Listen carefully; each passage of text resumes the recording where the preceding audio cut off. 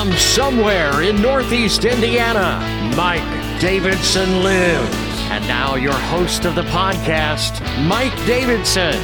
Well, yes, Mr. Robert, thank you. It's me, Mike Davidson lives. Thanks for downloading this latest podcast, listening to me for the next half hour or so. As always, appreciate the patronage, and quite a bit to get through here. I should feel a lot better than I do. Mentally, I'm stoked, I'm psyched, because after Friday, I'm going to have 10 straight days off. I'm going to be taking a week off after Memorial Day. It's going to be great. However, I've been battling all sorts of crap last couple of days, and if it hasn't been work-related joint pain, it's been this nagging head cold. It hasn't been that. It's been a nagging stomach ache. But I am probably right now about 85% fine. Aside from the fact that I'm recording this, late Sunday into early Monday. And I still have a very long-ass week of work ahead of me. But, I still make time for the podcast, as always. All right, this is a very bittersweet R.I.P. This guy is a legend. That being Jim Brown. Just a fantastic NFL player. Running back for the Cleveland Browns for so many years. He died at the age of 87. Let me tell you how good Jim Brown was. When he played, the Browns actually won a championship. I think that was back in '64. This predates the Super Bowl. So, yeah, they have an NFL championship. They just don't have a Lombardi, okay? So they had that going for them. But Jim Brown, an amazing athlete. Some of the things about him is he played 118 straight games, never missing a game. Led the league in rushing 8 out of 9 seasons. And he retired at the age of 30. So he played a good chunk of time. I mean, he was, got in the league at the age of 21 and did all this before the age of 30. So if he's not on your Mount Rushmore of running backs, then you really don't like football. There's no reason why we should be playing the game. But this does lead to a little contention here, not necessarily because of Jim Brown's legacy of whatever, but Jim Irsay, the owner of my team, the Indianapolis Colts, recently tweeted out his top 5 players of all time, and Jim Brown's is number 1. Not upset about that. His number 2 is Tom Brady. Not as upset about that as some would think. John Elway, Deacon Jones, Reggie White round out his top 5. All great players. None of these players played for Jim Irsay. There's one guy I'm thinking of that he could have given mention to in this tweet as to why he has this brand new stadium and why he has Lombardi. And his name might be Peyton Manning, but that's another subject altogether. Yeah, Jim's a douchebag, but Jim Brown, a legend, and our condolences to his family. I think he died right by his wife's side, 87. That's a pretty good run right there. All right, like I said, a lot to get through. I've been finding all sorts of things. By the way, before I get into praising and critiquing both Guardians of the Galaxy 3, if you really think superhero fatigue is real, or maybe you're just craving a good superhero yarn because of all the problems HBO Max has been having with its content, somehow one of its properties, Justice League, the cartoon version, not the Zack Snyder one, but the animated one that Cartoon Network did back in the early 2000s, it's on Netflix now. And to a lesser extent, its sequel, Justice League Unlimited, but first 2 seasons of Justice League, if you want to check it out, really good comic book stuff. Highly recommend it. So yeah, me and the wife, we went to see Guardians of the Galaxy 3 today, and I was battling stomach ailments today. It's like the wheel of misfortune for me with ailments this week, and it's not been a great weekend, but I got through it thanks to the help of toast and some Pepto tablets. Sat through this long-ass movie, 2.5 hours to 3 hours long. But I loved it. I mean, it's not a perfect movie. There's a lot of things to critique. Maybe the length, of course. Maybe giving too much. Maybe giving everybody too much limelight. Maybe too much. Maybe some of the awkward humor moments. Maybe the villain getting a little hammy at the end. some of that stuff, but compared to phases 5 and 6 and whatever with Marvel and some of the struggles they've had with Disney Plus, this is a great swan song for James Gunn, who made a movie as a love letter to both these characters and the fans, and it's been nice to see in him and this movie do well at the box office. Guardians 3 almost like an underdog given all the Disney woes right now. It's kind of weird because Guardians of the Galaxy, the first one when they were launching Marvel back in the day, going back 2013 here. 2013, nobody knew crap about Guardians of the Galaxy, and it was kind of a surprise into the summer. And you have all this stuff going on with Marvel and with Disney, and people just getting the superhero fatigue. And it didn't make the projections the first weekend that everybody thought they would. It was only like $114 million. But the people that actually stuck it out and went to the theater said, no, this movie's good. And so the drop-offs the following weekends have not been as bad, say, as Quantumania, which has plummeted like a rock. So, I mean, word of mouth on Guardians of the Galaxy 3 is good. And it's goodish. It's not great, but I love this movie. Despite its flaws, I love the fact that it looked like it was made by people that actually gave a shit about the characters and didn't CGI a giant head into a freaking movie that nobody cared about. So kudos to James Gunn and his crew. I mean, I know this is weeks late, but family, life, all that stuff kind of keep me from saying that. And if Disney Plus is still around here in the next few weeks, it would be a most welcome addition to that platform. Because Disney's been sucking wind. I guess the big thing here is Disney is halting this campus down in Orlando, this special thing that they were going to build, because they're making cutbacks, and they were going to move 2,000 people from California to out there. And a lot of people are talking about Ron DeSantis and their war with him, and I don't think it's that. Because if they could move more blue staters to Florida and tilt the tide, so to speak, in their favor, they would. But they aren't, because they're hemorrhaging money. And case in point, this Star Wars hotel, Galactic Cruiser thing that they opened last year is shutting down in September. And this thing has been just a delightful thing to watch, go down as a dumpster fire. It's Disney throwing money away at crap. For like 2 adults, 2-night stay, $4,800. I mean, that's almost like going into the parks for a week right there. And you're talking about a 2-night stay in this fake spaceship, and it's supposed to be this experience. And it's funny kind of watching the Access Media saying it'll set sail, it'll cruise its last time in September. This thing never took off. If it did, it wouldn't be closing after a year. And it, to me, as a nerd, as a Star Wars fan, and I use that term loosely because I love the original trilogy, and when it comes to the prequels and the Disney stuff, I really love the original trilogy. But I could not afford a $4,800 stay for 2 nights with me and my wife. What the hell else would we do? When would we eat again? Your typical Star Wars fan has other things going on in their lives. Some of them actually have spouses. Some of them have kids. Some of them actually work jobs and pay bills, and you're expecting them to just dump all this money on this experience. $4,800 for a 2-night stay, and this place is closing down after a year.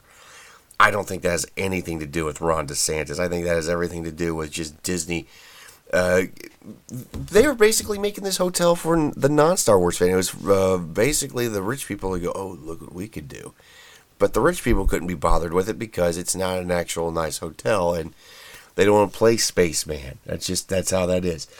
All right, so talking about some of the woes of Disney, and I think this was earlier this week, late last week, there was a lawsuit against Disney claiming, and it's from the investors, claiming fraud with Disney Plus and kind of a hide the numbers game. And they were talking about how they're going to be profitable by the end of 2023, going into 2024. They're losing subscribers left and right. And Disney's really stingy with numbers for some odd reason when it comes to ratings. I think we kind of understand why, because if they were great, they would be crowing about them. But they're not really releasing those numbers, and so investors feel like they're being defrauded. That's a very interesting lawsuit to keep an eye on. And you got to keep in mind, too, that right now, Disney Plus is having a content purge, as is its sister streamer, Hulu. And it's I think Comcast has a stake in Hulu, too. But they're purging content now because it's expensive to keep it on there. And one of the shows that they have just recently gotten rid of is the brand new Willow show that dropped back in November. It was supposed to be, this follow-up to the cult classic of Ron Howard's back in the late 80s. It's kind of a Lord of the Rings knockoff. But a lot of fans did not like the fact that it was woke, and a lot of them didn't like the fact that it was stupid. And Warwick Davis was just there for nostalgia's sake and to collect a paycheck. And you got to feel bad for him a little bit. But this show's only been on the streamer for 6 months. It was supposed to be this brand new piece of content, and it's gone. They're not streaming it anymore. That is not a good sign for Disney Plus. So you have all that going on, and Guardians of the Galaxy 3 struggled for a bit, but it's actually successful. It's not a bomb. But now that James Gunn is gone, Marvel's just going to have issues left and right. By the way, another little thing about Disney Plus that I, as a Simpsons fan, and by Simpsons I mean the first 8 or 9 seasons, because a lot of the new episodes, they're all just basically shit. There was a clickbait article, and this is nothing new to me, but they're talking about how because of the Finding Neverland documentary back in 2019 about Michael Jackson and his proclivities and what he was alleged to do, they still won't run Stark Raving Dad on Netflix, or not Netflix, Disney Plus, the episode where Homer's in a mental institution with this big white guy who thinks he's Michael Jackson, and he's voiced by Michael Jackson. It's actually not a bad episode. This was actually before all the controversy about the sleepovers and whatnot. But they're basing their decision off of, Finding Neverland was controversial. And I'm just thinking to myself, Michael Jackson's been dead for 15 years. This episode's 30 years old. And he was never actually convicted of a crime. I think he's freaky as F, but he was never convicted. And these guys being judgmental as F, of all the things that they're accused of doing with some of their movies, they're passing judgment on this episode. And let me clear the air about Michael Jackson, too. I'm not the world's biggest fan of his personal life, okay? And yes, I find it very strange that he wanted young boys to come over and sleep at his big playground house. But not to sound like the concerned parent in the comment section of any website that asks where were the parents, but I'm going to be that guy. Where were the parents? Who was the mom and dad who were okay with Junior going over and sleeping with a 40-year-old man? That should never have happened. And how criminal charges weren't filed against the parents, I will never know. Not to say that Michael Jackson's innocent either, but it's just, it always kind of just fascinated me that here you have this grown-ass man wanting kids to sleep over at his house, and the parents were cool with that? No way in hell. No way in hell. Okay. Oh, and one last, I got 2 last bits here. Bad news for Disney. This is like, piss down Disney's leg version of the Mike Davidson Lives podcast here. The new Indiana Jones Dial of Destiny movie, which comes out the end of June, it bowed at Cannes earlier this week. And those who saw it, the critics, This is the critic rating, mind you, and you have to keep in mind that Access Media has say in the reviews as well. Only 43% favorable on Rotten Tomatoes right now. To be fresh with critics, you have to be 60%. So it's not doing well with critics. God knows how well this is going to do with fans. To me, Last Crusade was the end of the Indiana Jones saga. I could watch any one of those three movies, yes, even with Kate Capshaw just screaming her ass off and being annoying in it. All right, the other, I promise, this is the last bad Disney story here. White Men Can't Jump, the reboot on Hulu, not doing well. Oh, that's a shocker. Because you cast Jack Harlow in it and you're expecting this thing to be good. You cannot, with a straight face, tell me that the two guys they got doing the Woody Harrelson and Wesley Snipes roles are as charismatic or have the same chemistry as those guys did. It was not a politically correct movie. It was a funny movie. It was, there was a culture clash movie, and it was a basketball movie. And it was written and directed by Ron Bull Durham Sheldon, who has a little bit of experience when it comes to the sports movie genre. And you're hoping that your reboot was going to be as successful. I just stop greenlighting this shit. Yeah, so there's that. Quick shout out to Keanu Reeves, John Wick, the little franchise I could. 4 of these things. Not that it's making the big Marvel movie money, but even Marvel movies aren't making the big Marvel movie money anymore. But overall, those 4 movies have crossed the $1 billion with a B god darn dollars mark. So it is a big, successful franchise. Another feather in the cap for Keanu Reeves, who has quietly become kind of an icon in his own right. I mean, and I don't use that term loosely. There's only a few people I would give that to. Like Denzel Washington, I would say, is an icon. Tom Hanks, he's made a lot of shitty movies lately, but I mean, in the 90s he had a solid run, so I'd put him as iconic. Who else would I say? Clint Eastwood, very iconic. Keanu Reeves in that stratosphere. I don't know if he's as talented. I'm not saying he's like a Shakespearean actor, but he's a very well-liked guy, and he's fun to watch on screen. Unless you're Matthew Perry, then you're insanely jealous that he's actually had success. All right, more nerdy news. Delving into the world of loss prevention in my home state here of Indiana, just actually west of my former hometown of Indianapolis, Brownsburg. I believe the place is called Valkyrie's Vault. They actually have a vault in there with some valuable stuff. And according to the story from Fox 59 out of the city there, just a few days back, Magic the Gathering. That was a thing in high school with me. Not with me personally. I'd never gotten into Magic. I was more of a comic book guy, but Magic the Gathering has been around for a long time now, and it's still got its fans, still got its players. They had in this vault 1,600 Magic cards worth about $15,000 total, so there's some value to them. All stolen by somebody, and I don't think it's a meth head because all the copper fittings in the building are still there. I think it's kind of a targeted thing, so to speak.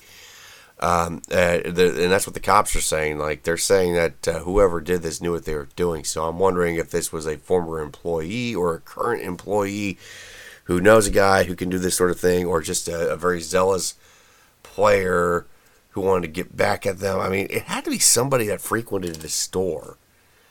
And that kind of sucks. When you're doing business with people day in, day out, you're a small business person, and especially when you're dealing with things that can be collectibles. Sorry, I'm getting a little sore, a little dry throat here. But especially in an industry like comic books and gaming, where there's some struggle with these shops, and here somebody comes in and breaks into the store. In Brownsburg is not a bad burg. It's a pretty decent, affluent community, and something like this happens, and of course it's just outside of Indy. It's kind of interesting. But $15,000 worth of stuff out of that vault. I gotta imagine that's pretty hard to move now that people know that it's missing. That's gonna be a story worth watching here. Speaking of loss prevention and losing money. Target last week reported that this year in loss prevention, they could lose $1.3 billion. And they've already lost a bunch of money in terms of this. I mean, they're making a decent amount of money, Target is, but their profits are rising barely. I think last quarter they only rose 1%, but in the way it sounds, because I had somebody tell me this, before that, grocery stores, the profit margin is thin because you deal with a lot of spoilage, you deal with a lot of things. A department store, you wouldn't think that'd be so much a problem. I mean, moving some merchandise after a while, yeah, you gotta put in clearance, but you have these big cities where crime becomes more prevalent. In San Francisco, Target is still there for now, but I remember talking about my podcast a couple weeks back how they have some toiletries behind glass casing, and I'm wondering aloud, when are they going to just say, you know what, it's cheaper for us just to close up shop in these cities rather than make it a hassle to go and buy shampoo. $1.3 billion in stolen merchandise this year. That is the projection. This could be higher. And Walmart is facing similar things. A lot of big brand name department stores and shopping outlets are facing this. And I know that they're facing this in the larger cities. And of course, it's not, the smaller communities are not as immune. I mean, it's more likely to happen in densely populated areas, but as I just pointed out with Brownsburg, I mean, theft can happen anywhere. But it's a crazy world. All right, quick Bud Light update because we all love Bud Light. We all love beer. And they're having a Disney-esque kind of year. They've been having a year for the last 6 weeks. When Dylan Mulvaney went viral during March Madness, and a lot of people stopped drinking the product, and now the marketing there. Well, first off, there's still a ton of Bud Light that they're not selling, so they have to go back to these stores and distributors and buy back all the expired beer. So this is going to be a big hit for them when they have to buy back their product, a product that even if there was no controversy behind it, it's now expired, and nobody likes drinking skunk beer. No. So they got that going on, and now they're trying to make the desperate attempt to ingratiate with themselves with a more masculine crowd. Dudes. The people that drink the beer. So their advertising is now going to reflect, country music, football, working and all that stuff. That is, they still haven't said if they're going to get rid of the marketing genius who railed against fratty culture and who thought it would be a good idea to have Dylan Mulvaney endorse the product. There's been no word of that, so I don't know what lessons are learned. But Jesus, I mean, it's almost like that fratty money was never bad to have to begin with. Yeah, how about that? Rather than appreciate what you got, and rather than keep your politics at home and use the money you make from this culture that you kind of roll your eyes at and make donations for behind their back, you decide to come forward and pretty much say F you, and it's kind of cost you. So, yeah, they are kind of backsliding here. I don't know if they will ever really recover what they lost. I just know that they didn't get that progressive push from people that lauded the commercial, because the people that lauded that commercial were probably drinking something a little more highbrow, or probably drinking a White Claw. That's my theory on that. But Bud Light is just begging and pleading people to please come back and drink their watered down beer. Come back, Freddy culture. All is forgiven. Will you love us again? All right. So we talked about, was it last podcast we talked about this? There's a proposal from the USDA about banning chocolate milk in schools. I think off the top of my head, 2025, 2026, because they want to, fight childhood obesity. I'm not so sure it's the chocolate milk. I think there's some other things in play, like bad dietary habits at home, but whatever. We're going to virtue signal. They said this, and now the fact checkers on news websites and on social media for these news organizations are saying, no, the USDA isn't banning chocolate milk. Like, you're an idiot for reading this story. They're saying that it's just a proposal. Well, yeah, I said it was just a proposal, and I said it was a stupid-ass proposal, and I think a lot of people would agree. Chocolate milk is not necessarily terrible for a kid. A carton of chocolate milk a day is not going to make them 50 pounds overweight. Maybe drinking 3 sodas a day and watching 8 hours of YouTube might make them overweight. It's not the chocolate milk. But it's kind of like the whole gas stove thing, where they're like, oh, no. We're not taking away your gas stoves. That's a conspiracy theory. Why would you believe all that fake news and misinformation online? We're not going to ban gas stoves. And then, voila, you have New York State ban gas stove fixtures. Well, we're not banning your stove. No, but if you wanted to move to a new house in New York State, you'd have to leave your gas range behind. So, I mean, it's kind of a whatever in your face type of thing. And I think it's kind of a bullshit move, but hey, that's politicians lying to you. And I think that they will do something similar with the chocolate milk thing. Like, oh, no, we're not banning it. But you might see some school districts self-do this, and there might be some motivation. There might be some government money behind it. It's not beyond the realm of possibility. And then I can't wait to get into the discussion of whether or not bugs should be on a school menu. Chances are they already are, because a lot of school cafeterias aren't all that clean. Real quick, congratulations, kind of a bittersweet congratulations to the Foo Fighters.